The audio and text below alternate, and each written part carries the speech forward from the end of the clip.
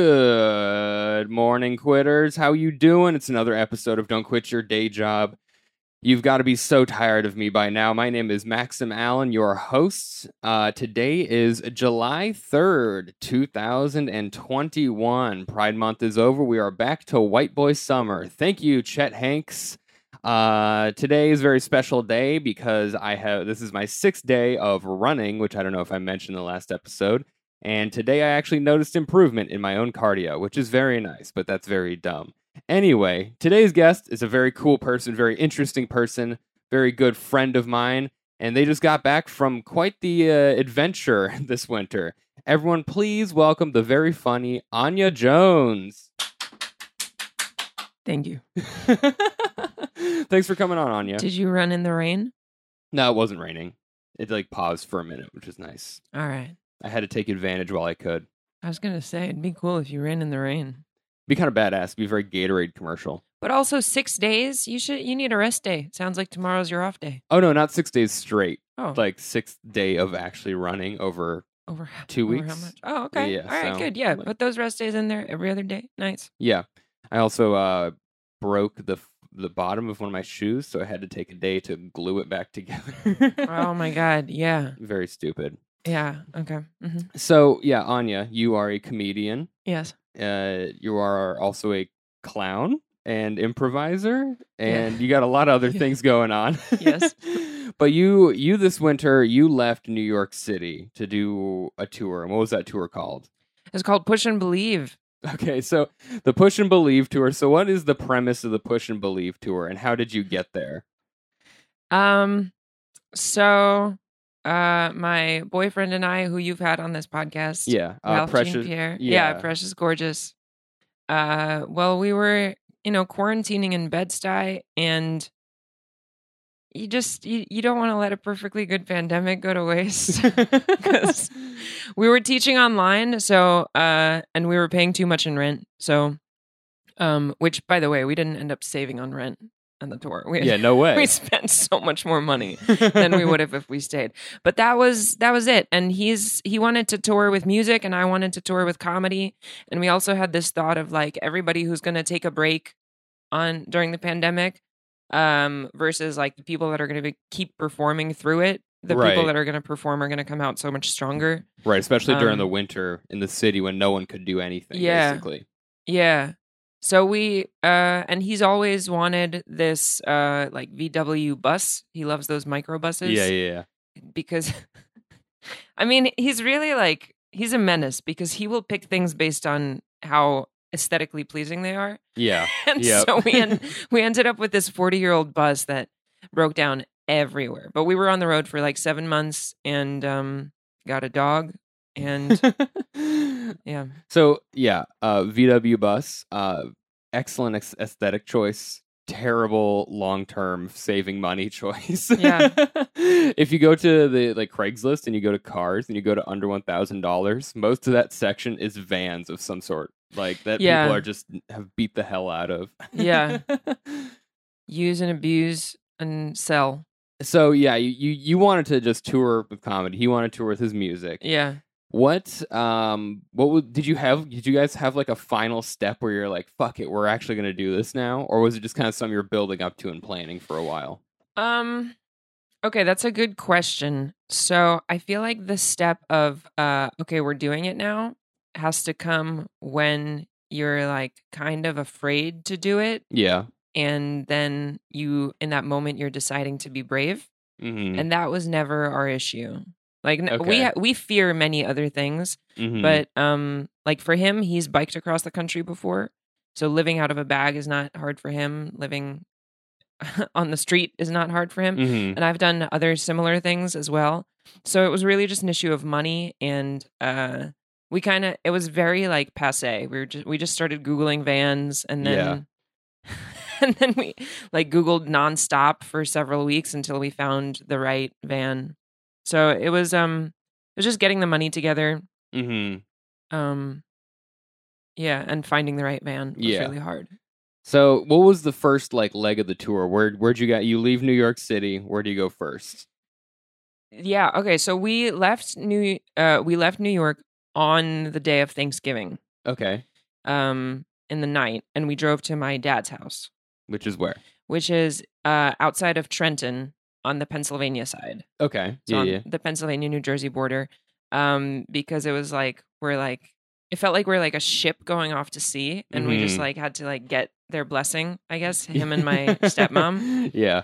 So we stopped there for a few days, and then we were off basically on our own. Okay, nice. Did you? So I'm guessing you didn't have a van issue between here and Trenton, right?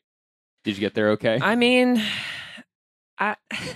yes, but also at that time the van had an issue every single time you start it, which is that and this was a very charming issue that I can't like in retrospect I can't believe how we did this. But every time you started the van, it would shut off unless you very lightly rev the engine for about 5 to 7 minutes straight. Oh my god.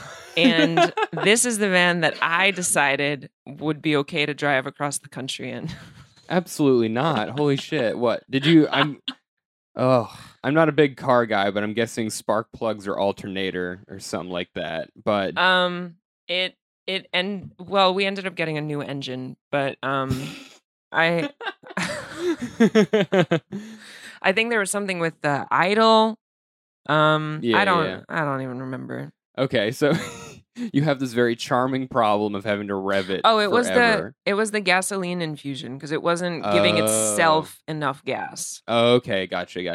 Yeah. Damn. So did you fix that in Trenton or did you? Oh, no. No? We made it like down to Florida on that engine. Whoa. So you stop in Trenton. Did you do any comedy there? Did you do any performance there or just kind of hang out for a few? Only the performance we did for my dad and stepmom telling them this was a great idea. No, my dad's a crazy guy too. So Yeah. he was, I hid all the problems from him because he was like, show me the van. Let me ride around in it. It looks cool. Are there any problems? And I was like, no. And I had only had the van for maybe a week. I already knew of 5. But he could tell, I think, because he's a reckless adventurer as well. Yeah. Calculated reckless adventure. So he was very into it. I think he was excited and invigorated Nice. by how many problems we would have. It's a good learning experience. So you went from Trenton. Where was the next stop?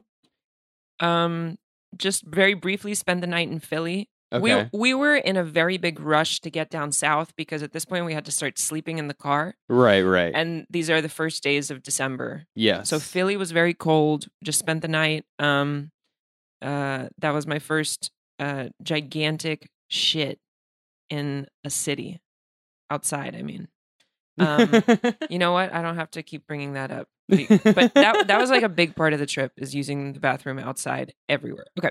And then we went to DC. Did you perform there or were you just No. on the road? We couldn't. It was too cold. People True. weren't even outside. Okay, yeah.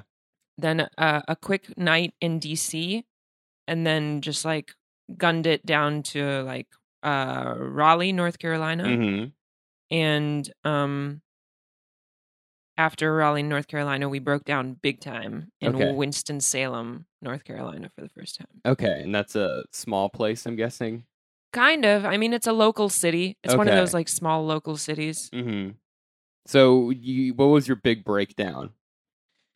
Okay. Yes, I remember. So, as fate should have it, we were driving late at night on the Mhm. highway and it was pouring rain Mm-hmm. as it should be. Yeah. And we broke down. And from what we knew, it was just like, okay, we're driving and I'm on the highway and the van stops accelerating. Yeah. And so I pull over and then it won't start back up. And so we got stuck in a hotel for a week waiting for that to be fixed. What ended up having had happened was we had a crack in our gas tank. So the rain was trickling in. But that was the problem. We actually didn't learn that at the time. What they told us was there's water in your gas tank. Yeah. It's probably from bad gas. Mm-hmm. So we're just going to drain it for you and fill you up. So basically we were fine on that until the next big rain. And that is where we broke down again and learned about that problem and had the gas tank sealed. So you've been on the road. You had been on the road for like more than a week. before you performed? Just Yeah. Oh, yeah. yeah. It was a long time. Wow. We performed for the first time in Charlotte, North Carolina. Okay. And this is after you fix those problems, after your week in the hotel? Yes. Okay. So you get to Charlotte. Yeah. How's the weather? Was it great? Yeah. At that point, it was starting to be bearable. Like Mhm. sleeping in the van at night is fine. Walking around is fine. Yeah. And what was your first performance? How'd you lock down a spot to perform? Did you plan? Did you go into any of the groups on Facebook or? Yes. So none of that helped, but I did do those things. But I had been to Charlotte before, and there's this. Charlotte is a really cool city, and it's growing really fast. Yeah. As in any like growing city, there's Mhm. a little hipster neighborhood that's very separate from downtown. Right. And so I had been there before, and the only thing I remember was that there's a dog bar. Okay. It's called the Dog Bar, and it's people just come there with their dogs. Dogs allowed inside. There's an outside that's fenced in, and there's like 30 dogs. Just you look in a corner, there's a dog sleeping there. There's just like a plethora of dogs. So I loved it. So I remembered that place, and we went there, and they have this like parking lot. So we just asked, can we perform in your parking lot? And they were like, what? Yeah. What? That seems like a fine reaction. And I was like, well, okay, like, look, this is our van. Can we park our van and perform in front of it? We will be respectful in our estimation of what that means. And they said, I mean, yeah, I guess so, whatever, why not? And yeah, I had to post it on like Charlotte comedy Facebook groups. Hey, if you want to come get some stage time, this is a guerrilla style show. Yeah. And like 2 or 3 dudes showed up. Out of Wow, nowhere. nice. Yeah. And How did it go overall? Did you have any audience listening? Yeah. As for the whole trip, there were like people that walk by. They kind of Right. stop for a few minutes. Yeah. So most of them don't stay the whole show, but Mhm. yeah, kind of like a moseying, coming and going audience. Okay, yeah. I mean, you had been to Lee and I's Little Panda show in Dumbo. Yes. That was kind of the same deal. Like you perform Yes. outside, some people sit for 1 or 2 comics and they just kind of leave, you know? Yes. That was a very high traffic place, Mm-hmm. which most of our places were not that, but yeah, very similar. Mm-hmm. So did it feel, I'm guessing it felt pretty good to actually tell some jokes and do what you set out to do after a week? I mean, it did. But it was that whole first leg up until honestly, like up all the way through Florida was pretty hard. Really? Yeah, because like we had already spent a week. Even though that was our first show, it was like, okay, in the first 2 weeks we've done one show, broken down once, spent Right. a week in a hotel. Mm-hmm. And like the shows also, it takes a while to figure out how to do them, how to find local comics, where to set up, Right. how to do it. And so like it doesn't feel good. No. No. Like stand-up comedy almost never feels good anyways. Yeah. In a club it doesn't feel good. Yeah. So it took a while. But yeah, we broke the seal. And then Yeah. our next show felt a lot better. It was Charleston, South Carolina. Okay. And because a lot of people had come and we had like a really good spot. We went to just like the center of town Mm-hmm. on this grass patch and there were a lot of comics and they were all very funny. Nice. Yeah. That's awesome. I haven't been down to Charlotte, but I've been to South Carolina. It's very pretty there. Really nice. Yeah. It's one of the scariest states, I think. Yeah. Oh geez, Lee and I, we went down to Savannah, Georgia. Yeah. And we road tripped down there in one shot. Yeah. And I'll tell you what, when you start driving past places that have like 20-foot Confederate flags just in people's yards and Yes. stuff, and you got the creepy trees, it's like, ooh. Yeah. Yeah, it's like you're okay in the cities, but then like when you're getting from city to city, don't break down. Yeah. Yeah. So you were you staying in hotels at this point, or were you back to sleeping in the van because it was warmer? No, we only stayed hotels. Well, for the most part, we stayed in hotels when we broke down and had Right. no van to sleep in. Right. But right, other right, than right. that, we were sleeping in the van every night. Okay, so you sleep in the van once in what you said, DC and Philly. Yeah, DC, Philly, probably on the way to Raleigh, and Raleigh. And then and then we made it into Winston-Salem and broke down. Gotcha. Right there. Yeah. Okay, so at that point, once you get into South Carolina, are you becoming more accustomed to sleeping in the van? Have you kind of figured out your groove? Or Sleeping in the van was never a problem. Really? Because I've slept many places. Yeah. Okay. I think the biggest issue is not having access to a bathroom. Right. You mentioned that. Is a huge deal, especially for a lady. I think more than for a man. Right. And that is I think it's just really good awareness of what homeless people go through. Right. Because it's you kind of, I think there's a tendency to look at homeless people and be like, well, you have this bench, you have this homeless shelter over here, you could figure it out. But there's a million problems that pop up every single day if you just don't have a bathroom and a place to sleep. Right. And I imagine also just sleeping in the van, I feel like I would be most tense about people approaching the van while you're trying to sleep in it. Really? Yeah. Oh, yeah, they do. Well, okay, so sometimes you park in a place that's maybe not far from the bar scene and people are walking around drunk and they want to take pictures. And they're like, oh my gosh, this is so cool. Because the vans are iconic. They have a history. Yeah. But there have also been many times where you'd be surprised how hard it is to find parking to be able to sleep overnight. Yeah. Because there were a bunch of times that either police or security or whatever has knocked on our van at when we're already asleep and been you guys have to leave. Yeah. And that's always very stressful because it's you going to sleep every night. You are just hoping that you can make it through to the morning. Right. Oh my gosh. That's so stressful. Did you hit a groove with it? Did you figure out what spots are the best after some time, or did you just always have the issue for the whole tour? Once you figure out which spots work, then the next day you go to a different state. So it's really different everywhere. We were in a groove with Walmart parking lots for a while. Yeah, that's what I've heard. But then there were some Walmart parking lots that also asked us to leave, which I didn't know they do that. I don't know. But also, it's not always they don't always feel great. Right. Sometimes they feel like the more sketchy option. Especially because you're just out in the middle of a parking lot in the middle of the night. It's very exposed. I think I just, I started feeling more comfortable after we hit Key West. Okay. So basically, after Charleston, we hit Savannah, Georgia. We had friends in all of these places, by the way, but most of them, this was still deep into COVID. Most of them were very uncomfortable with even making contact with us, let alone letting us stay in their home. Yeah. But in Savannah, we stayed with some friends, and then we went into Florida, hit Jacksonville, broke down immediately because it was raining. That's the day we got the dog. Okay? So you get a dog during this. Oh yeah, because I just thought we're missing something. You were just we're gonna get a dog.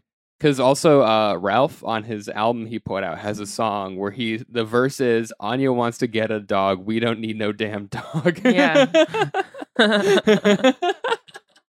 Yeah. So is Ralph on board at this point, or are you just Well, yes. Yeah. Yes. Okay. So further in that same song, he goes, me too, if I'm being honest. So for him, his lifelong dream was this VW bus. And for me, this is going to sound silly, but my lifelong dream is to have a dog. Okay. I just love dogs, and I've never allowed to have one. And I'm not, because it was always well, I live in a college dorm room, so I can't have one. Right. But I'm so old now. Okay. So anyways, basically as soon as we left New York, I told him, okay, well, even leading up to it, you get to have the van. So as soon as I see a dog that I am allowed to take, I'm taking it. and he said, okay, that's fair. Mm-hmm. I could see he wasn't fully into it, but he did say that's fair. Yeah. I get the van, which is crazy, and you get a dog, which is crazy. Mm-hmm. And so I had actually been looking on the Craigslist ads for dogs As you every pass through city every we city. Yeah. yeah. Which okay, so here's the other big issue is nobody will give you a dog if you live in a van. Right. Which is good, right? Fair. Yeah. But it was like we were also like it was really hard to find someone reputable because then Mhm. the only people that will give you a dog if you live in a van are really sketchy people that breed low quality dogs, or Right. as they call them, lemons, which is really funny. Lemons? Yeah, they're like the same way a car can be a lemon, like a badly bred dog can be a lemon. What's a badly bred dog? Just like a regular mutt? Like No, mutts are the best dogs. But dogs that are like really inbred and really neglected at a very young age, if they don't get that contact with their siblings and their mother, they just like it's the kind of dogs that like they grow up and you look over at them and they're just like always chewing on their tail. yeah. You know what I mean? Like Yeah. it's to the point of like it's not that this dog like maybe needs some tender love and care. They're just like this dog has been fucked beyond the point of return. Right. And those puppies, like that's what puppy mills are about. Right, is you just right. pump them out, and all puppies are cute, so they sell really well. Mm-hmm. And then that's what a lot of like puppy stores. Never buy a puppy from a store. Right. So I was really worried about getting a lemon. Yeah. Which sounds a little heartless, but you know, you want your dog to be a good dog. So in Jacksonville, these people seemed, to be honest, I don't know why I went with this dog, but the people did seem shady. Like I was asking them all these questions that you're supposed to ask, like you know, like how many litters has this dog had before? Have these puppies been to the vet? How often do the parents go to the vet? And like they had all the right answers, but like something about it, like they didn't ask me anything. That's a red flag. Is they should have asked me, like, where do you live? Right. Will you be able to care for this dog? So, but you know, I kind of just wanted one at that point. Well, it doesn't seem like you got a lemon. It seems like Yeah. Masha's very sweet dog. Oh my gosh, we got incredibly lucky. Mhm. So this lady that I'm talking to on Craigslist, she was like, I was talking to her, she had the puppies, and then the next time I spoke to her, she's like, sorry, the last one is like spoken for. There's a man coming to get her. I was like, shoot. Okay, well, if something falls through, please let me know. Mm-hmm. And sure enough, that guy, maybe he got a flat tire or something, but he couldn't make it. Mm-hmm. And so she was like, yeah, come get her. She's the last one. If you don't come get her, there's another person in line right after you. And we went and got her in a lift. We had to drive way out to the country, like down these dirt roads. And while we're going there, I lose cell phone service. We're on a dirt road. I have no idea where we are. I have like several $100s cash to pay for this fucking dog. And also we're about to, so basically I start begging the Lyft driver. I'm like, hey, whatever happens, don't leave us. Right. Don't leave us because I don't even, just please don't go. And he was like, I don't know. I might leave you. I might leave. So where's the van? Is the van broken down at this The van's point? at a mechanic. Okay. All right.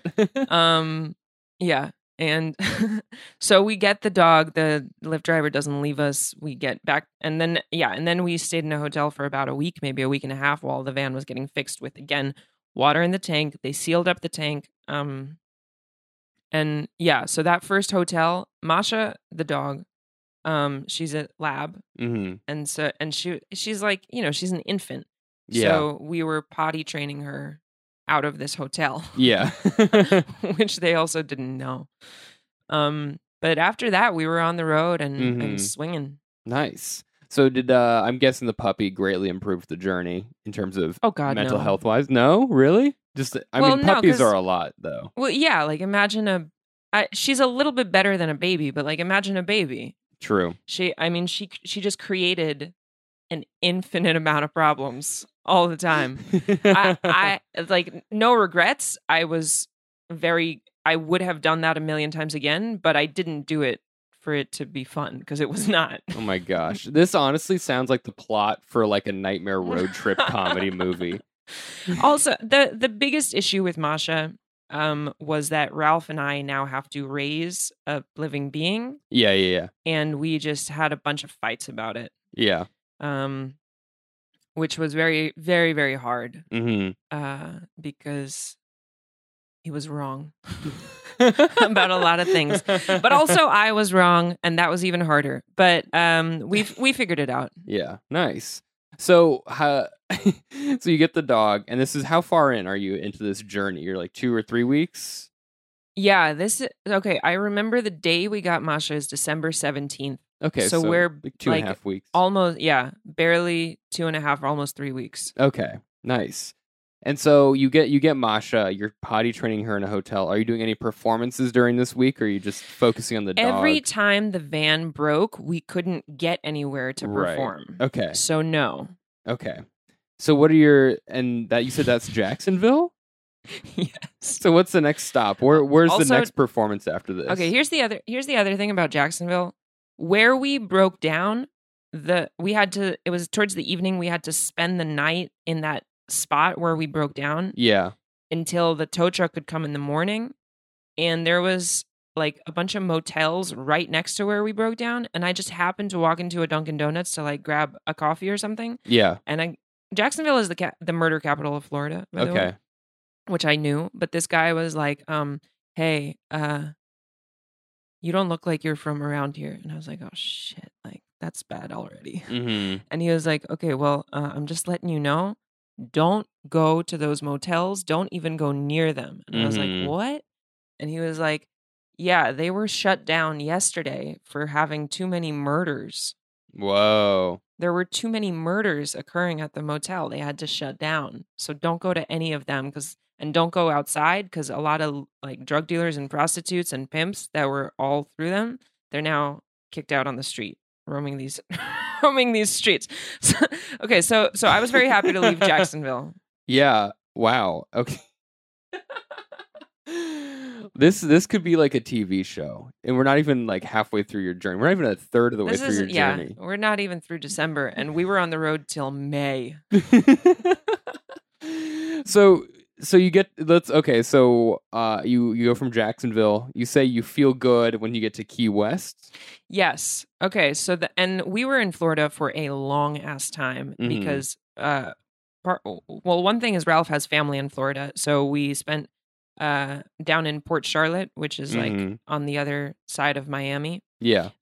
So we spent Christmas with his dad and his sister, which are also very funny people. Mm-hmm. And then we were on our way. Oh yeah, we went to Key West. Spent New Year's in Key West with the puppy. We performed in Key West. Mm-hmm. That was really cool. There was like a homeless guy that performed with us named Michael, who was very funny and strange. I don't know if I can go into like every character we've met, but the long and short with him is that he was like very like he didn't smile the whole time. Okay. Like he just had like a droopiness to him, and I was like, so hey, like what's the worst part? Like how'd you get here? And he was like, well, I had a job lined up for me in Orlando, Florida. I'm like a sound engineer guy, and I was robbed, and all my stuff was taken. And none of my family will help me because their fame went to their head. And I was like, I'll bite. And he's like, yeah, all my family is the Duck Dynasty guys, and they're fucking assholes. I said, okay, Michael.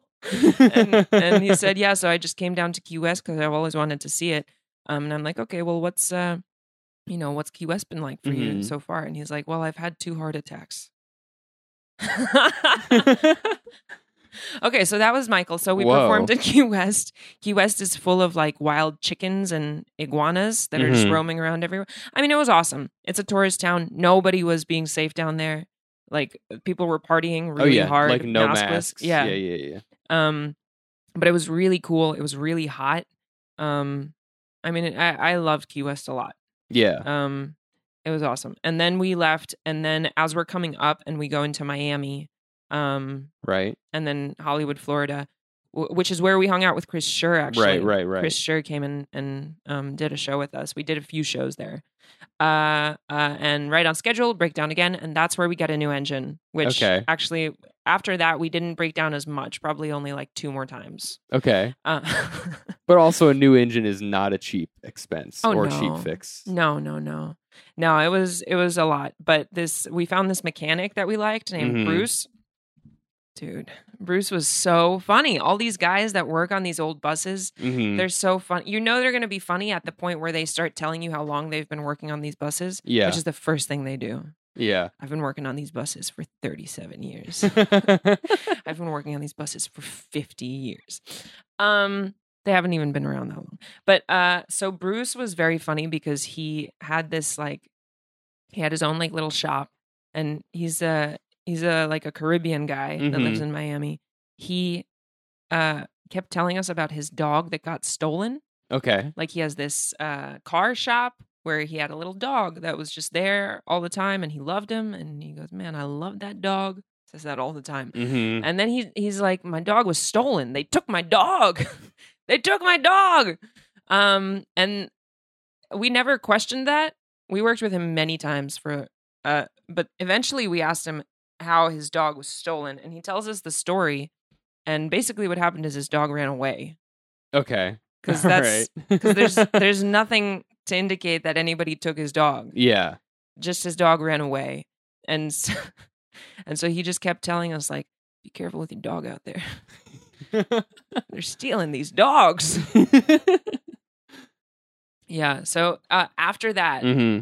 things got a lot better. Yeah. Totally. I'll also mention while we were waiting for this new engine to be put in, which took about a month and a week, Mm-hmm.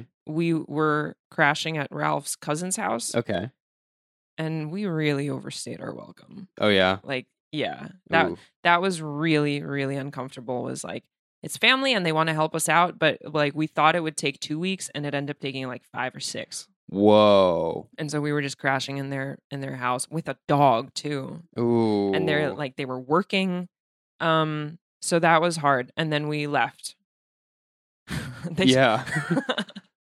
That's and- a long time. That Yes, was it just is. the engine replacement took a month. Yes. Wow. Yeah. How do you navigate that? Do you just try to stay out of the house during the day and try to be away? I mean, we don't have a car. There's nowhere we can Mm. go. They work, but they also worked at different times. I don't know, just tried to be very clean. Yeah. Try to be out of the way. There's really not much you can do. Right. Oh my gosh. Also the room we were staying in didn't have a door. Ooh. This is a separate detail. So where do you go after this? You get your engine back. Where's the next stop? Okay, so then we start rising up through Florida, because I was like, we got to get the hell out of here. We've been in Florida for 2 months. I had never Yeah. been to Florida before. I have a friend in the Panhandle that Okay. we stayed with, and I did shrooms there. Okay. And that was a really big turning point for me. Okay. Because I was also, this whole time, I had started antidepressants several months before that. And so I was working on finding the right dosage with my doctor. Right. And it was just not it would work. It was a very fluctuating journey, but Mhm. overall it just was never good for long. I'd feel good, and then the next day I wouldn't. So she kept adding medications to me, and that was really annoying. So at some point I was on 4 different medications, and I was like, this is bullshit. This is not working out. I'm Right. not this sick. I know what'll cure me. So I did shrooms and went off all my meds, Okay. because shrooms has this anxiety relieving Yeah. quality to it. Mhm. And that is when the trip became amazing. Yeah. That is if anyone's ever done shrooms, it's that afterglow that you have after shrooms that lasts for some people weeks, some people Mhm. months.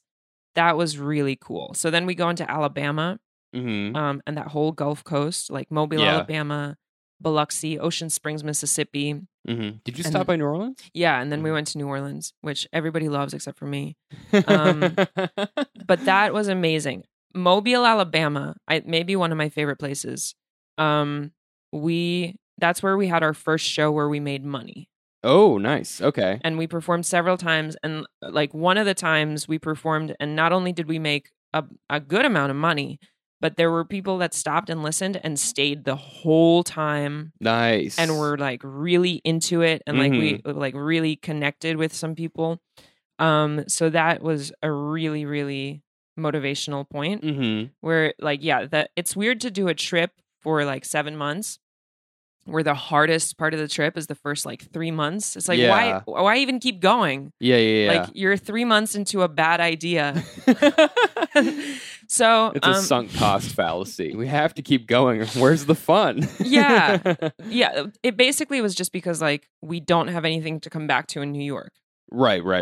But Mobile, Alabama was amazing. Mississippi was really, really, really cool.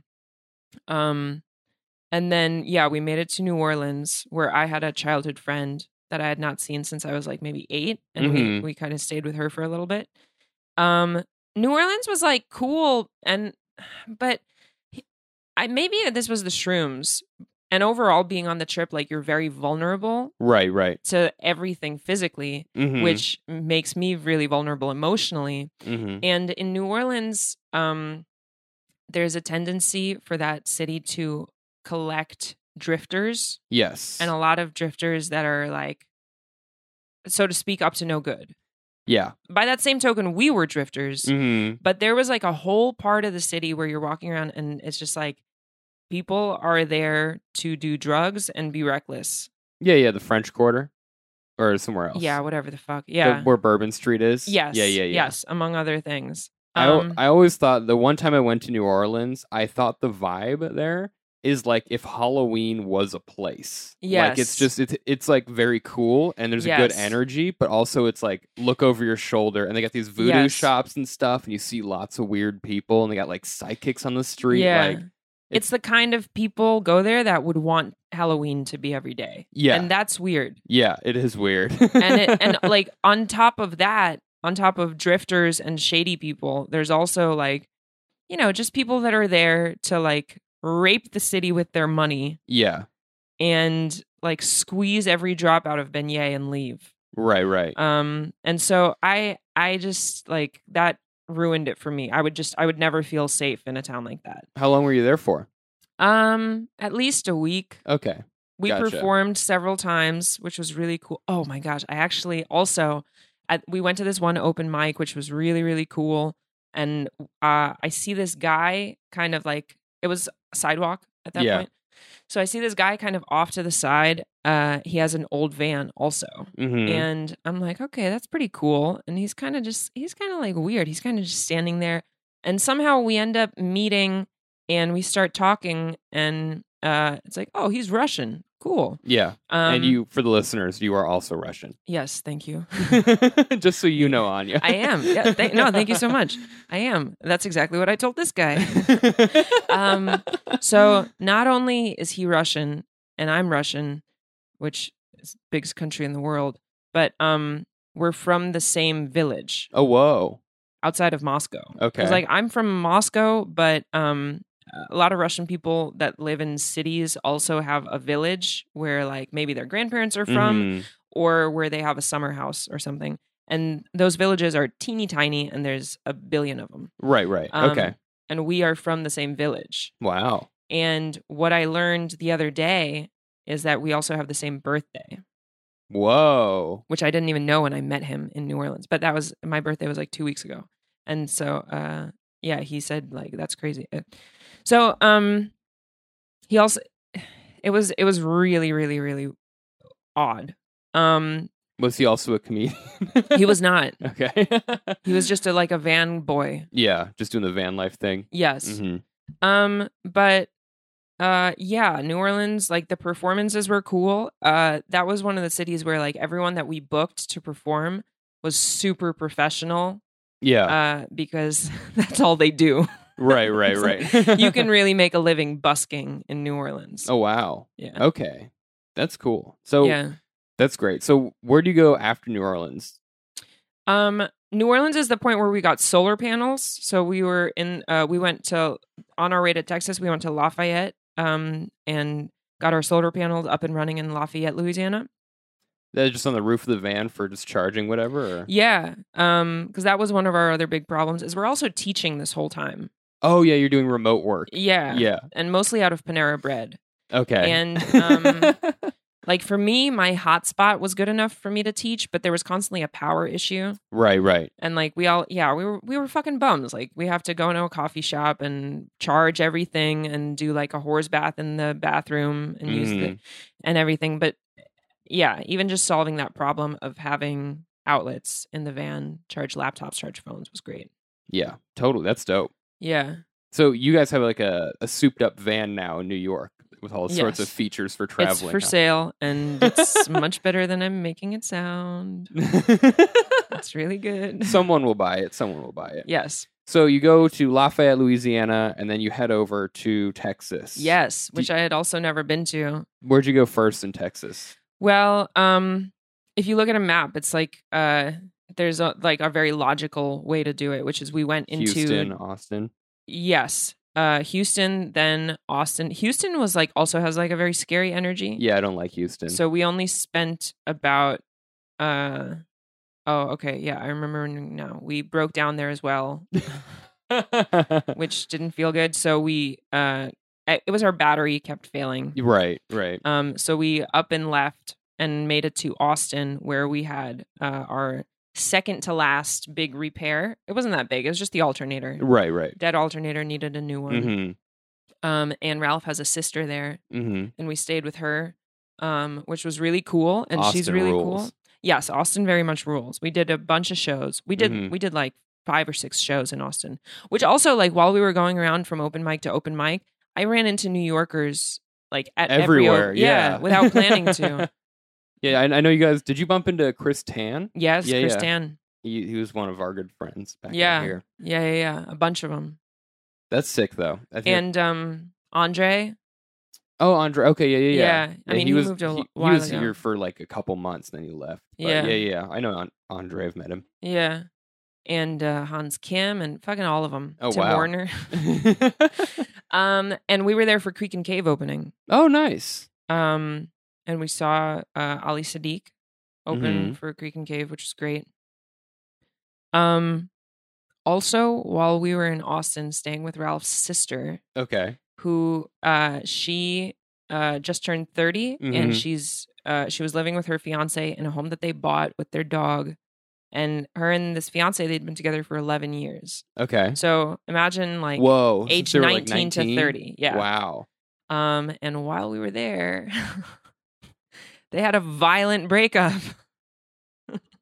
And I mean physically violent that we had to take apart. And it was like, for me, it was like, all right, like it wasn't that bad. It was just like, they kept trying to slap each other and push each other and shit. And we had to stand between them. And they were also like throwing the dog around. But like for me, it's like, all right, whatever. But for Ralph, I think that still haunts him because he says it was just like his parents' divorce and it just really freaked him out. Yeah, it's fair. And so, oh my gosh. You guys. Push and Believe tour. Like, what a name for like a series of nightmares. It was so aptly named because we just like every time something went wrong, we were like, all right, well, Push and Believe. Yeah. This is like one hell of a story. I'm just like, because on Instagram, I'm seeing you guys parked at the beach, hanging out with your new puppy.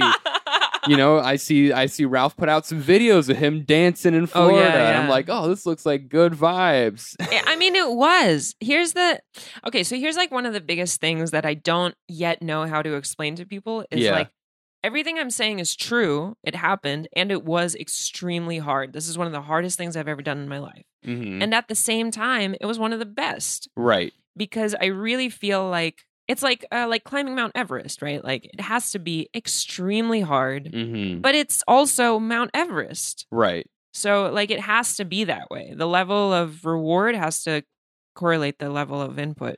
True. Sacrifice. Mm-hmm. Pain. And just wreaking havoc on Ralph's family. Oh, yes.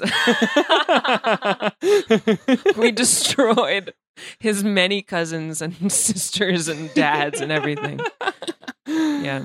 Oh my gosh. So this breakup happens in Austin. Do you leave Austin around when this happens? Well, yeah. Because for a while, like for a few days, we were like, because also like she had not been alone for 11 years. Right. So we were thinking like maybe she doesn't want to be alone. Maybe we should hang out and like be with her because we were getting along really well too. Right.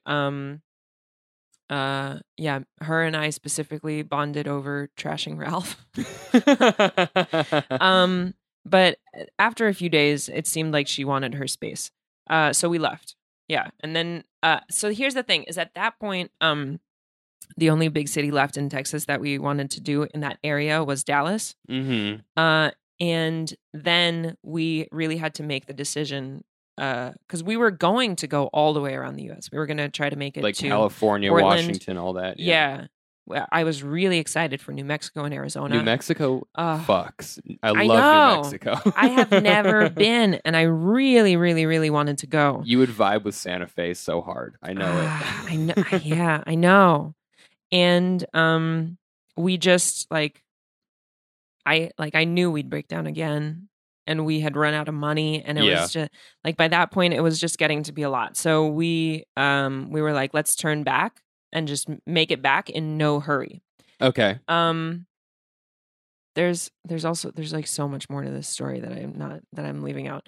But so we go straight up from Austin to Dallas, spend like a few days in Dallas, which also was really scary. Like Dallas and Houston have these like they're like the wolves of cities.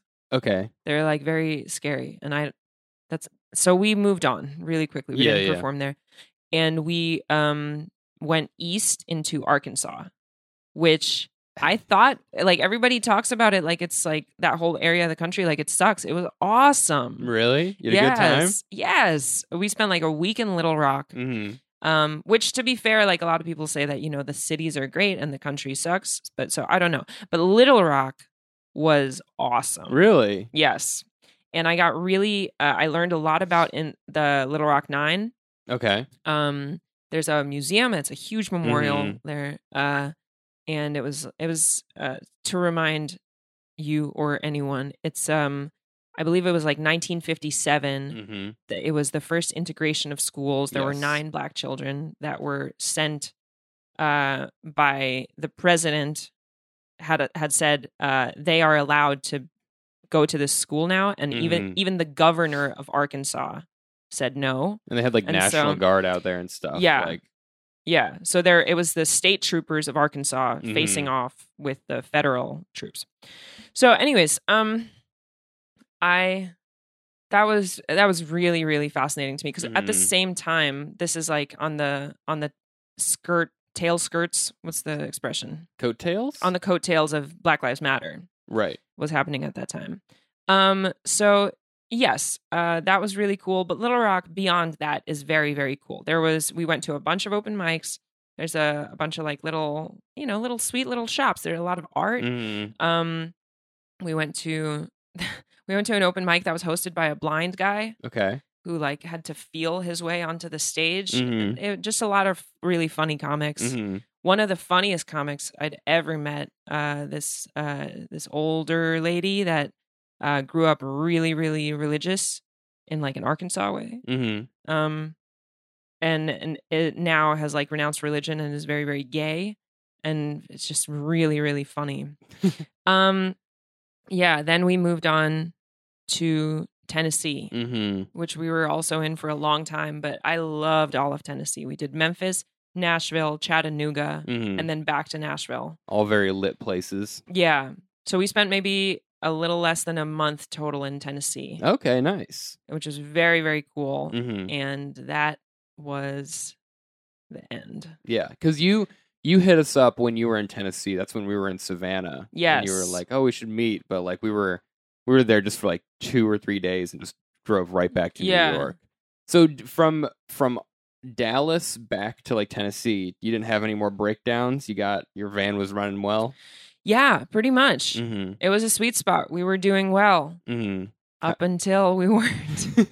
How was the dog situation at that point? Had you guys kind of figured out the groove with Masha?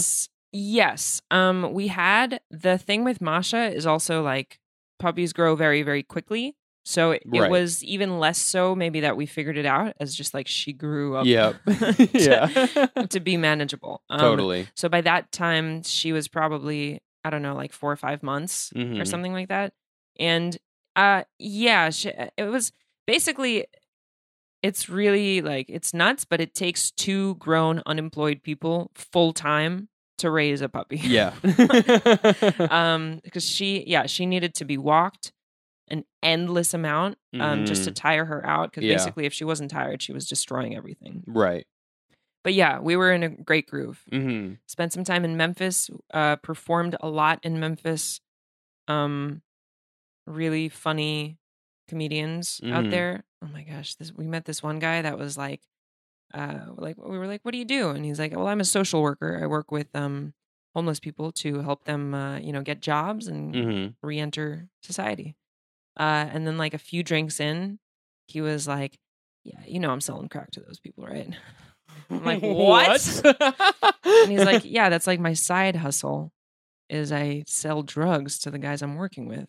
Like, and then I was like, what? And like, basically he had seen by my reaction that I wasn't really crazy about that. And he was like, nah, fam, nah.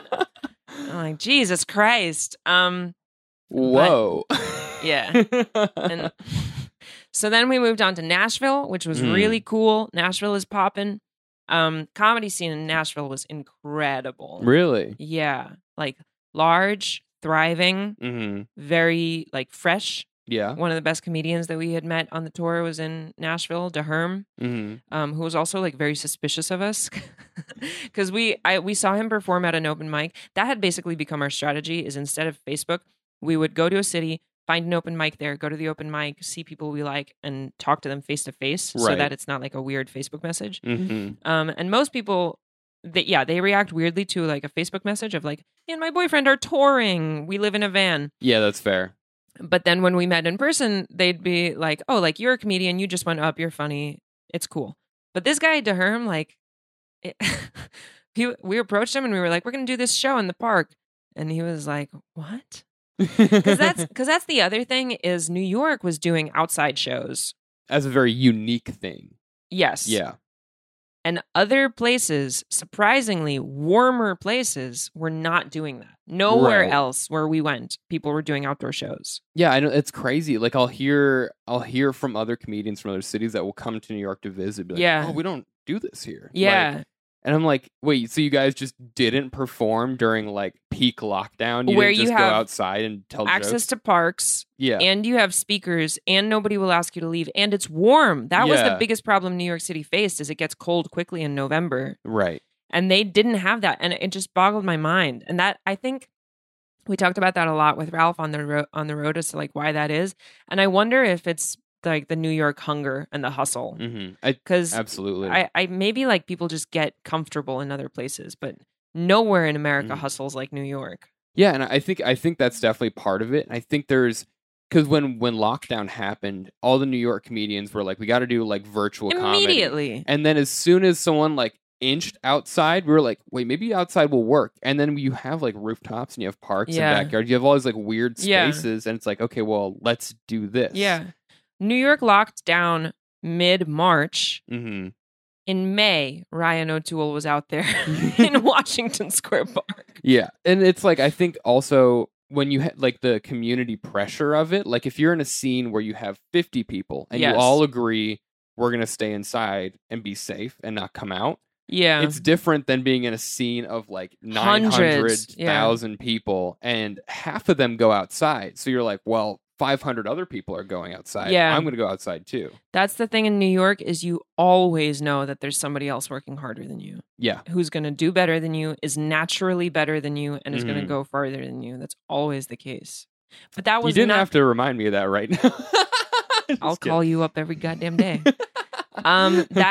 That was really evident in a place like Memphis, which suffers from like second city syndrome because it like, I just made that up, by the way. But like describe your made up. So Nashville is the biggest city in Tennessee, right? And obviously the most famous and lauded and beloved city out of Tennessee, right? And Memphis is a really cool city, but it's never Nashville. Right. Like the Nashville gets most resources from the state. It gets most attention. It gets most tourists. Everyone's moving to Nashville right now. Right. And so Memphis is like, even if you're like a really funny, hardworking comedian in Memphis, there's always going to be this thing of like, well, you know, like people in Nashville are going to do it harder anyways, Yeah. you know? But by that same token, Nashville has that in relation to New York. And every city that we went to has that in relation to New York. Totally. And it's for no reason, man. It's all in your head. But nonetheless, so Nashville, yeah, so like we did a show in Nashville, which I didn't know this, but Nashville has like a perfect 1-to-1 replica of the Colosseum. What? No, sorry, the Parthenon. The Parthenon. I did not know that. That's crazy. Yeah, because I didn't know either, but they have this whole Greek thing going on, and like this huge park that they have in the center of the city Okay. has a life-size scale replica of the Parthenon. And so we did our show, obviously, right there at the Parthenon. Yeah. And these comics showed up that they had some like indoor mics that were still going, Yeah. and they were like, "Is this what the fuck New Yorkers do? This is so weird." So they were like really suspicious of us. But this guy, DeHerm, he's like, I would assume my age, like late 20s. Yeah. And he opened up his own club on, you know, like on the part of town that's not downtown. Right. It's far right. away. It's its own little neighborhood. I'm finding ways to say not, you know, the ghetto. Mhm. But it's a really, so the club was like, it's when you don't have as many like restrictions, like a club owner breathing down your neck to sell tickets and be proper Right. and appropriate.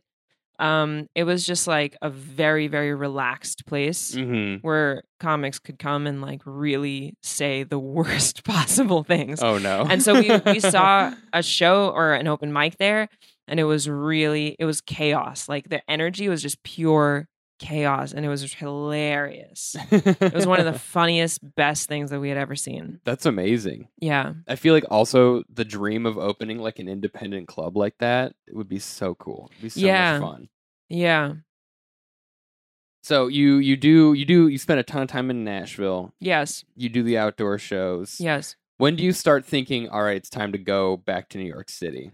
I mean, that whole time was like, yeah, it's like, it's nice that we're on our way, but we're not in a rush. Right.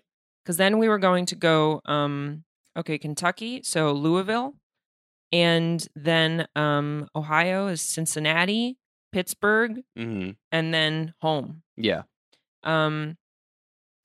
So then I was like, Chattanooga is really nearby because Tennessee is a rectangle and Memphis is at one end, Chattanooga at the other, and Nashville in the middle. Yeah. And I had really wanted to see the Smoky Mountains. I don't even know why. I thought Chattanooga was cool. I had no reason to think so, but we went and it was. Okay.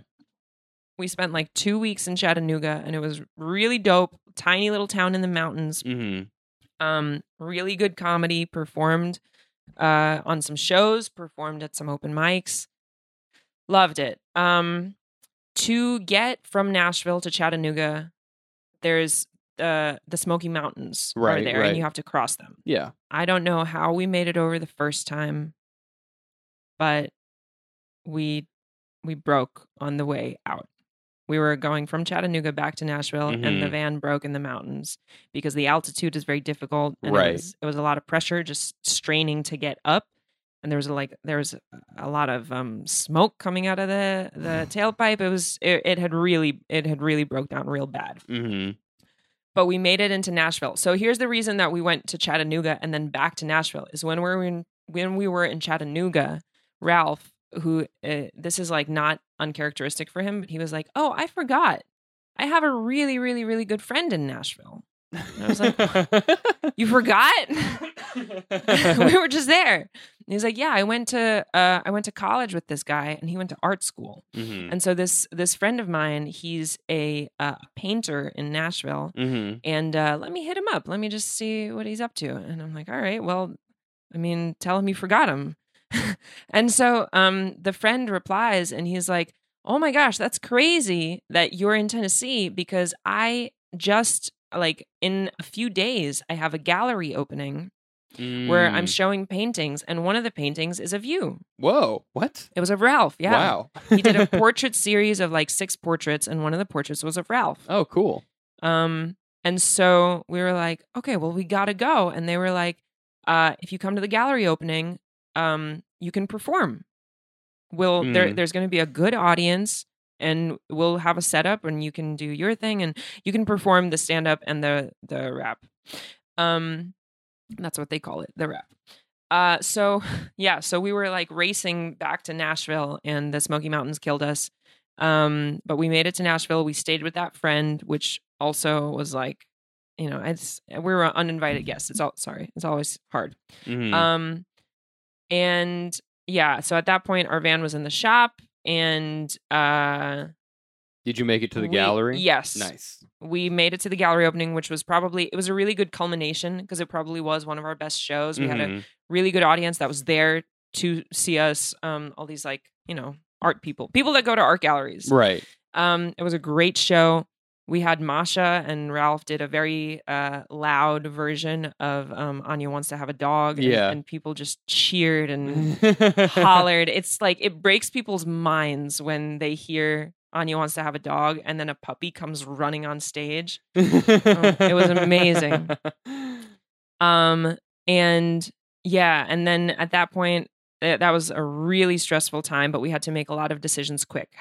What do we do with the van? How do we get ourselves to New York? We don't have a place to stay in New York. I believe at that point I asked Lee if we could stay here. Yeah. Thank God you said no, because I thought it would be like 2 weeks. It also ended up being like a month and a half. Yeah, because I mean, like we're when we talked about it, we were like, if there's like an emergency, like we can. Because this is a 2-bedroom apartment, and adding 2 extra people and a dog, that's 4 animals, 4 people. Yeah. And we were like if they just need like a night or 2, we can do it. But like an extended time, we probably can't. Yeah. No, I that's a wise choice to like protect your space and your boundaries.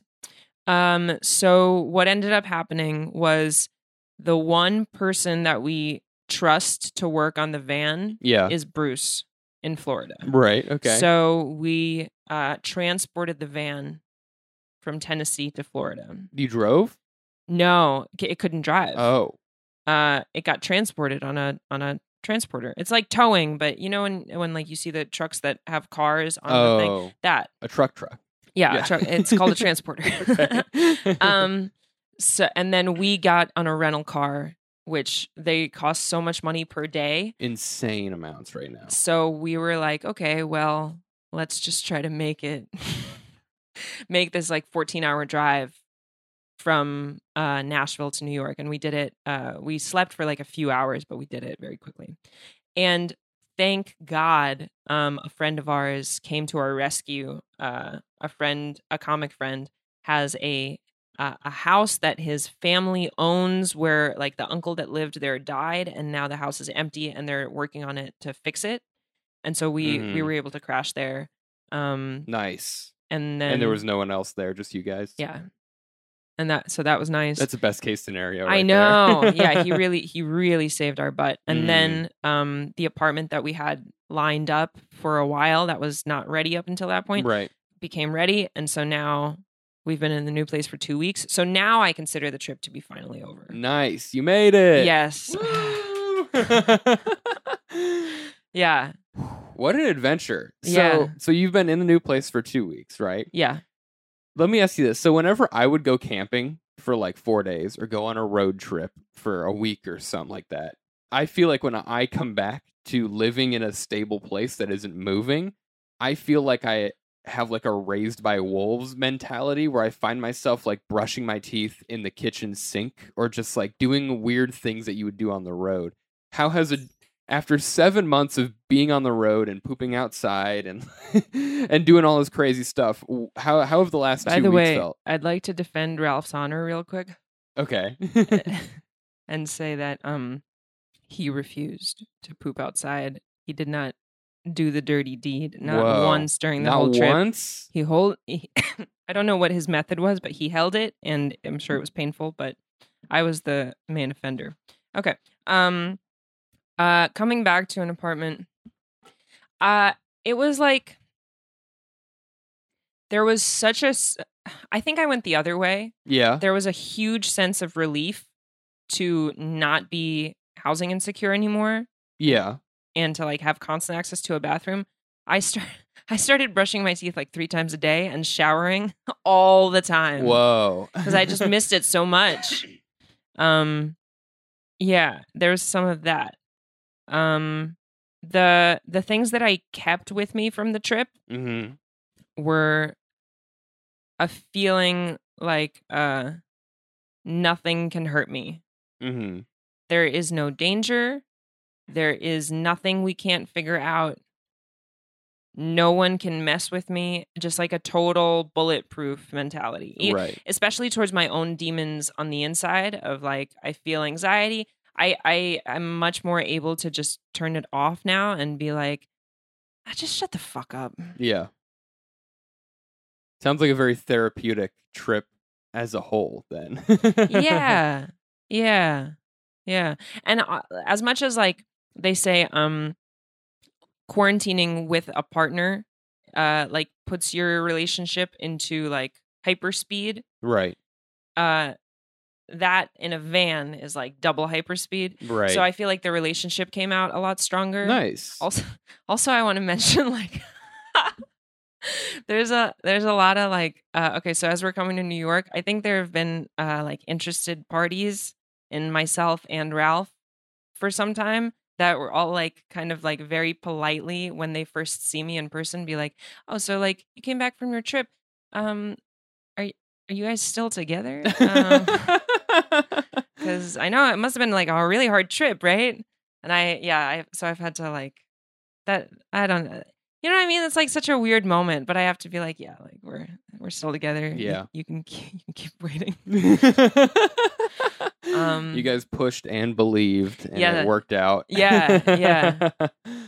I feel like that is like the amount of like team communication and problem solving and just all like for that long with that many breakdowns and that many like spur of the moment decisions. Like I don't think honestly I omitted many of them. We just covered the big ones. Yeah. Yes. Oh, and the other thing that I will say that I came out of it with is so many times we needed help. Yeah. That's the other thing is you start to rely on other people a lot. Right. Like there were times that there were a lot of encounters with police that we had where it could have not gone well. Right. There was one time don't remember where Ralph likes to, Ralph loves to have these like long conversations with his friends on the phone. Okay, yeah. And that sounds like something everyone might enjoy, but he literally does it like every day. Oh, wow. Like 2 to 3 hours of his day, almost every day he's on the phone with someone. Whoa. And so, yeah, this one place we had parked on a street where it was allowed to park overnight. We parked there, slept. Seemed like we weren't bothering anyone. In the morning, he stepped out so as not to wake me with his phone call. Yeah. And was talking on the phone to a friend, pacing back and forth in front of the van as one does when you're talking on the phone. Someone called the cops. Whoa. And so the police officer approached us. He was, very calm and gentle, but he was like, someone called us because they thought you were having a mental health episode. They thought maybe you were a crazy guy. And they were concerned. And so I'm checking up on you. And which also, like, how do you explain to someone that you're not crazy? Right. Because you start with, okay, we're comedians and we're doing a van tour. See, that, like, all of that is what we weren't telling anybody. Right. So, yeah. And so that's, like, just one example. But also, like, family members and friends that sent us hotel points so that we could have a place to be while our van is getting fixed. Friends that let us stay with us, friends that would drive an hour out of the way to come pick us up if we're stranded. Right. There was a lot of that. And there were many more times when we needed it just as bad and there was none. Right. And so that's a big thing that I still carry with me is just like, if somebody needs something, just, if you can do it and it won't break you, just do it. Yeah. Yeah, that that is really strong with me right now. Interesting. I think that's good though. It's a good lesson, especially like learning to ask for help Yeah. when you need it. Yeah. It's like a hard thing for lots of people to do. Yeah. Like when I got COVID twice, as you may know. Yeah, I do. And what's like actually, wait, this is how I remember you got COVID. Okay. Right before our trip, Ralph came to do the podcast. I'm guessing he was sitting in the same exact spot where I'm sitting. And he came home and I was like, how was it? And he was like, it was cool. And the next day I'm talking to Lee and she goes, Maxim has COVID. It was literally the next day. Yeah. I remember that. I remember feeling so bad because I was like, what the fuck? Like, I was hoping Ralph didn't get it. And you guys... I don't think you have... I would feel bad if I were you too, but you don't have any reason to. Yeah. I don't think you were being reckless. You guys, other than too. Those rooftop mics. But there's nothing else that there's no way you could have known, right? And we were fine, obviously. That's great. What was it like having COVID twice? First time, I felt like a little sick, but I was mostly fine. The second time, the first 5 days, I felt like really sick, like very intense cold. But the worst part is, for some reason, you have a bad fever. No, but like my lower back and my hips were really sore for some reason. So I couldn't find a position to lay in where it wasn't like burning. For days? Yeah. My God. Okay. That sucked, but what I was thinking about, what was crazy is like during those times, like we would order groceries from like Amazon Fresh or whatever, grocery delivery, and Lee was like, yeah, why don't we just ask a friend to bring stuff? And some people did just bring stuff just to be nice, stop by and drop something off or whatever.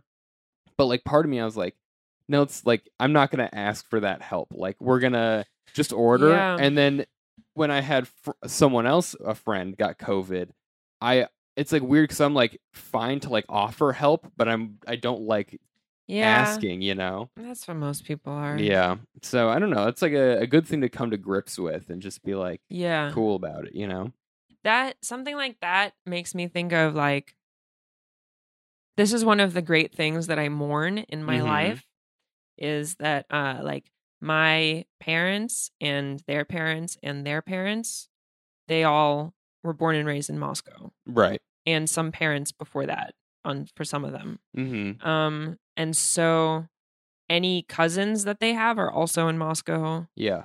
And everyone they went to school with Mm-hmm. is in Moscow. Because here's the other thing: is in Russia, unless you're moving to St. Petersburg, I guess, I don't know, or like really Europe, there's no reason to leave Moscow because it has all the best things. So if you're born in Moscow, you stay in Moscow. Right. That's not true of any city in America. So I think that's hard for people to understand. But that's what I think most cities are like in other countries. So like it's it's weird and bad to be in a city where you don't have family. No support network. Yeah. Yeah. And it feels like that's like one of the bigger things that New York is really missing right now. Mm-hmm. Is just so many communities are like people are trying to stretch them across the whole country. Right. But you don't have local communities. Right. I agree with that. That was to say that if you had COVID and you had family in the city, would it have been a lot easier? Yeah, I like it would be easier for me to ask family for help than friends. Yeah, exactly. But I'm so much like a no help type of person. That's like if someone offers help, I'll accept, but I won't ask because also I think of myself as someone who helps and not someone who needs to be helped. And why would I burden someone? But it's like a fucking I'll go to therapy. I'll talk about it in therapy or something. But I think that's really interesting. I think one thing here, like when I first moved to New York City, I was really like I wasn't worried about making friends because when I started doing stand-up comedy, I realized what a comedy scene is like. Yeah. And I think here, what like being a part of the comedy scene and having so many friends part of this in-person community, this like local community, it's like flipped my view on what people actually need in their life. And it's like, what do you actually need to be happy? It's like, oh, you need to feel like you contribute to a community and you're valued amongst the people you know. And that's like what makes you happy, So I think it's dope. Yeah. I think it's this is another thing is like this is also at the same time that this is happening, I had just built my website like a few months before we left for the trip. It's lifeofanya.com, and it was a list of all the pandemic mics. Yeah. But I was still living in the wake of what that had done. And that was, I felt a huge difference. It was like the only thing that I had ever done that really it was something I built that was used by a lot of people. Yes. Yeah. A lot of people. Oh, yeah. It was the go-to. The website has been viewed like 30,000 times. Whoa. By probably about 3,000 people. Yeah. Estimate. That's crazy. And I had never been of service to anyone before in my life. Yeah. And I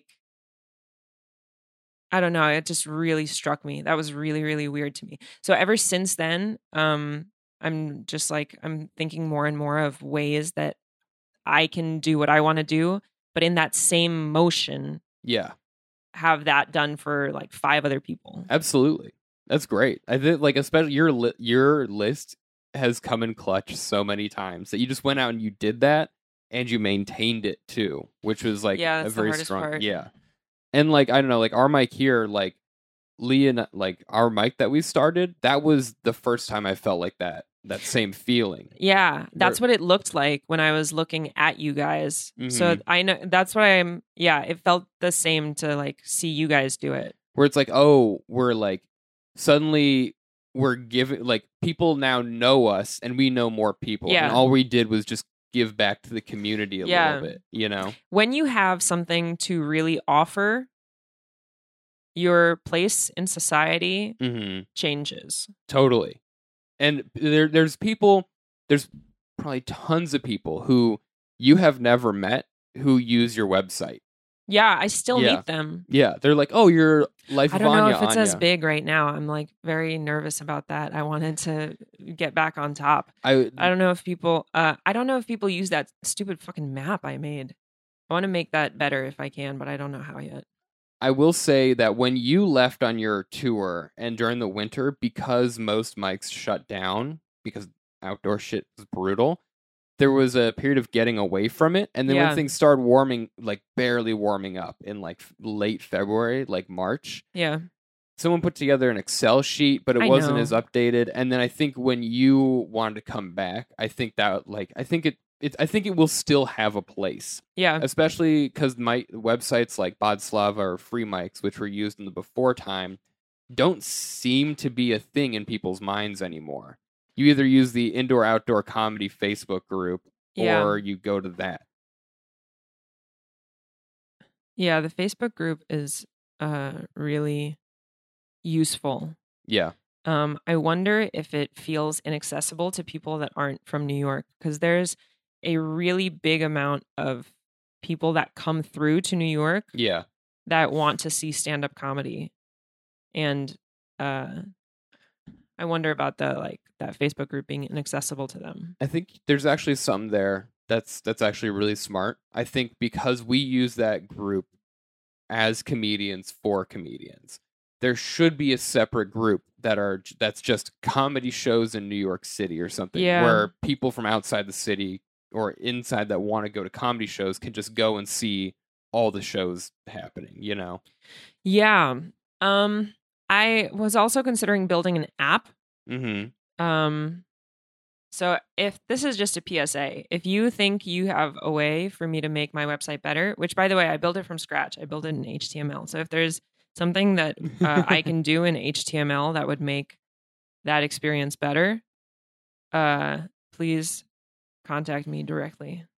I would just do a drop down where you can change the day, because scrolling to the bottom is like a effort, but okay, I can work on that. So you had something else you wanted to talk about today. And you mentioned your family in Moscow, and I was gonna just totally hijack the conversation from there and being like, speaking of Moscow, so you were telling me that you've also been working on a documentary. Yeah, it's practically finished. It only took me 2 long years, but 2 years ago in 2019 over the summer, I went and stayed in my childhood home, which is in a little village, the same village that I met the guy from, outside of Moscow. It's northeast of Moscow. And my grandparents have been living on that little piece of land for, I want to say, well, my grandmother for about 80 years and my grandfather for about 60 years. Wow. It's, I don't know what an acre is, but it's like, I don't know, it's several hundred square feet. Okay. Sorry, square meters. Okay, yeah. Several hundred square meters, which is a lot more than square feet. And they grow peppers, potatoes, tomatoes, cucumbers, onions, garlic, apples, cherries, any kind of berry. They can sustain off of it. They still buy like meat and eggs and stuff. Yeah. And they don't, they're just they're in their 80s and they're like, it's a very different way of living and thinking than anyone around me. Right. So I made a half-hour documentary about them. Okay. So did you just bring a camera out when you visited and just like filmed everything? I did it on my phone. You did it on your phone? Yeah. Wow. So what's the whole premise? Is just going through the lifestyle of these people like day to day? Kind of, yes. But it's also like, what are their values and how do they orient themselves? How do they decide what to do and how to do it? Okay. It's mostly like that. So like, for example, like my grandfather, he keeps track of the coming of the frost. That's right? That's fair. Which is something that is like I think it's very obvious for a person to do that because animals do that, right? Not in language, right. But they keep track of like the coming of the frost. But in English, I just think that's such a funny phrase. Yeah. Like I really have not thought about like, that special time in October, that special time in April where like you have +1 one day and the next day it's -1. Yeah. And that's not 2 degrees is not a big difference. But in the world of farming, it's a huge difference. Yeah. So like he's just tuned differently. Also, it's very much a house where nothing new gets bought unless they really need it, which they never do because everything they have, they fix. And they're not the type of old people that don't keep growing. Like my grandfather mastered the computer. Right. And he like, I was there and he's with his laptop and he's like, do you want me to show you how to use a web browser? I'm like, what? He's like, because I learned if you need to know, I can show you. It's really easy. I'm like, oh my gosh, thank you so much. But no, that's okay. Yeah. And then we sat and he Googled paintings of drinking tea or tea drinking. And for like 10 minutes, we just sat and scrolled through every entry on Google Images that was like paintings of people drinking tea. So they're just like, if they need to learn something, they learn it. If they need to build something, they build it. If they need to fix something, they fix it. They're like, they can barely walk, they can barely see, but they're like more alive and more present than anyone I've ever met. Wow. So this house in this village, is it like, are they on like a piece of like farmland or are they in close proximity to other houses or? It's like, they have a fence. It's a grid system. So they're touching and seeing other people every day. Okay. They have like a fence that you can see over. And so there's these neighbors on the right and there's neighbors on the left that they have lived side by side with for like 40 years. And that's all they do all day is just talk trash about the neighbors. Like they're like, one of them will be like plowing something and the other will be wheeling around a wheelbarrow and they'll like come close together for a second to be like, did you see that Maria isn't washing her socks anymore? Did you see? I bet that's because of the new wife. My gosh. I changed the names to protect the innocent, but it's very real. Wow, so you are almost finished with this documentary after 2 years. Yeah, it's like it's ready to be released, but I want to submit it to festivals, and Ralph told me that if I put it out on YouTube, I can't submit it to festivals. Gotcha. Okay. Which is really fucking annoying. But to be honest with you, I'm giving away like private unlisted copies just to Mhm. friends of mine, and then I can list you as a producer or something because I just wanted people to see it. I would love to check it out. Have you made a trailer for it? Yes. Coming this summer to Moscow. Yeah. I should Cool. release that. Awesome. Well, that'd be great. I'd love to see that. That sounds very cool. Very, very interesting, especially as someone who literally does nothing for himself in terms of my own food production or like fixing shit. I don't know. Yeah. Well, here's the thing, Maxim, actually, you have an incredible garden space. Even just that back panel where it's grassy, I could show you very easy things that you could do to grow your own stuff, and you might love it. The issue with this yard is that under the fake grass, Yeah. there is roughly 1 inch of dirt, and it's all rubble underneath. It just Yeah. goes on forever. That might actually be a really good thing. You can like buy topsoil Mhm. to put over it, so you'll have maybe like 7 inches of topsoil, and you can grow plants in that. Yeah, I think it would be possible. Like I would love to if I owned this place, I'd be like Yeah. all in, you know. But Yeah. also, there's no way into the backyard except through our apartment. Yeah. So if we were to like remove rubble and add stuff and bring, Yeah. we would be bringing things in and out the front of the building. And Yeah. I don't own this. I'm just renting, so I'm Yeah. hesitant to do like true development. Like you getting like flattening it and pulling out some of the rubble and putting it in the back, and then putting the fake Yeah. grass down is like as far as I'm willing to go to improve Yeah. this place. But I mean, it looks amazing as it is. yeah. I own my place now. Oh, you do? Yeah. Nice. Which is another gigantic relief. Oh yeah, I bet. That's so dope. Are you like in like a duplex style or No. That would be that. I mean, that would be cool. No, we're in a studio. okay? It's a little bit less than 700 square feet. Mm-hmm. So it's like fucking for 2 people and a dog. It's pretty roomy compared to all the closets I've lived in. Yeah. Do you guys have a yard or anything or? No, we're on the second floor of a co-op. Okay. Do you have a rooftop access? No, Nothing. Okay. That's just the comedian in me. It's like, I know. can you throw a rager on the roof or no? I mean, once we're a little bit more comfortable in it, I'd like to have shows at the place where maybe like Mhm. 10 people are in attendance. Okay. Yeah. It'd be cool. Yeah. We're toying with the idea of actually having like Lee and Chris Scher's show back here because Yeah. before we've been like no shows. We don't want strangers in our apartment. Yeah.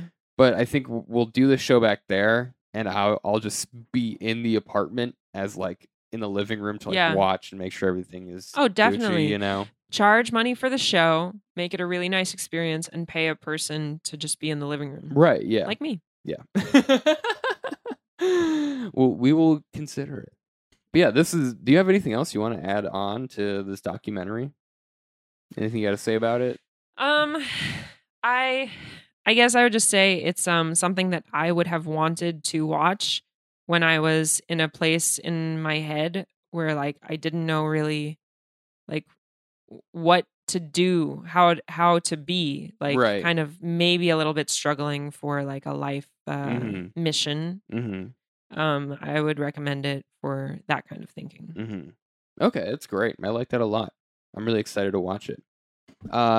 And this, okay, we're winding down here, and I have one final question. I ask everybody this, okay? So, in your creative journey, with everything you've done, with like comedy, improv, the million things you've done, do you have like a message or a theme or something you stick to tell yourself to keep going?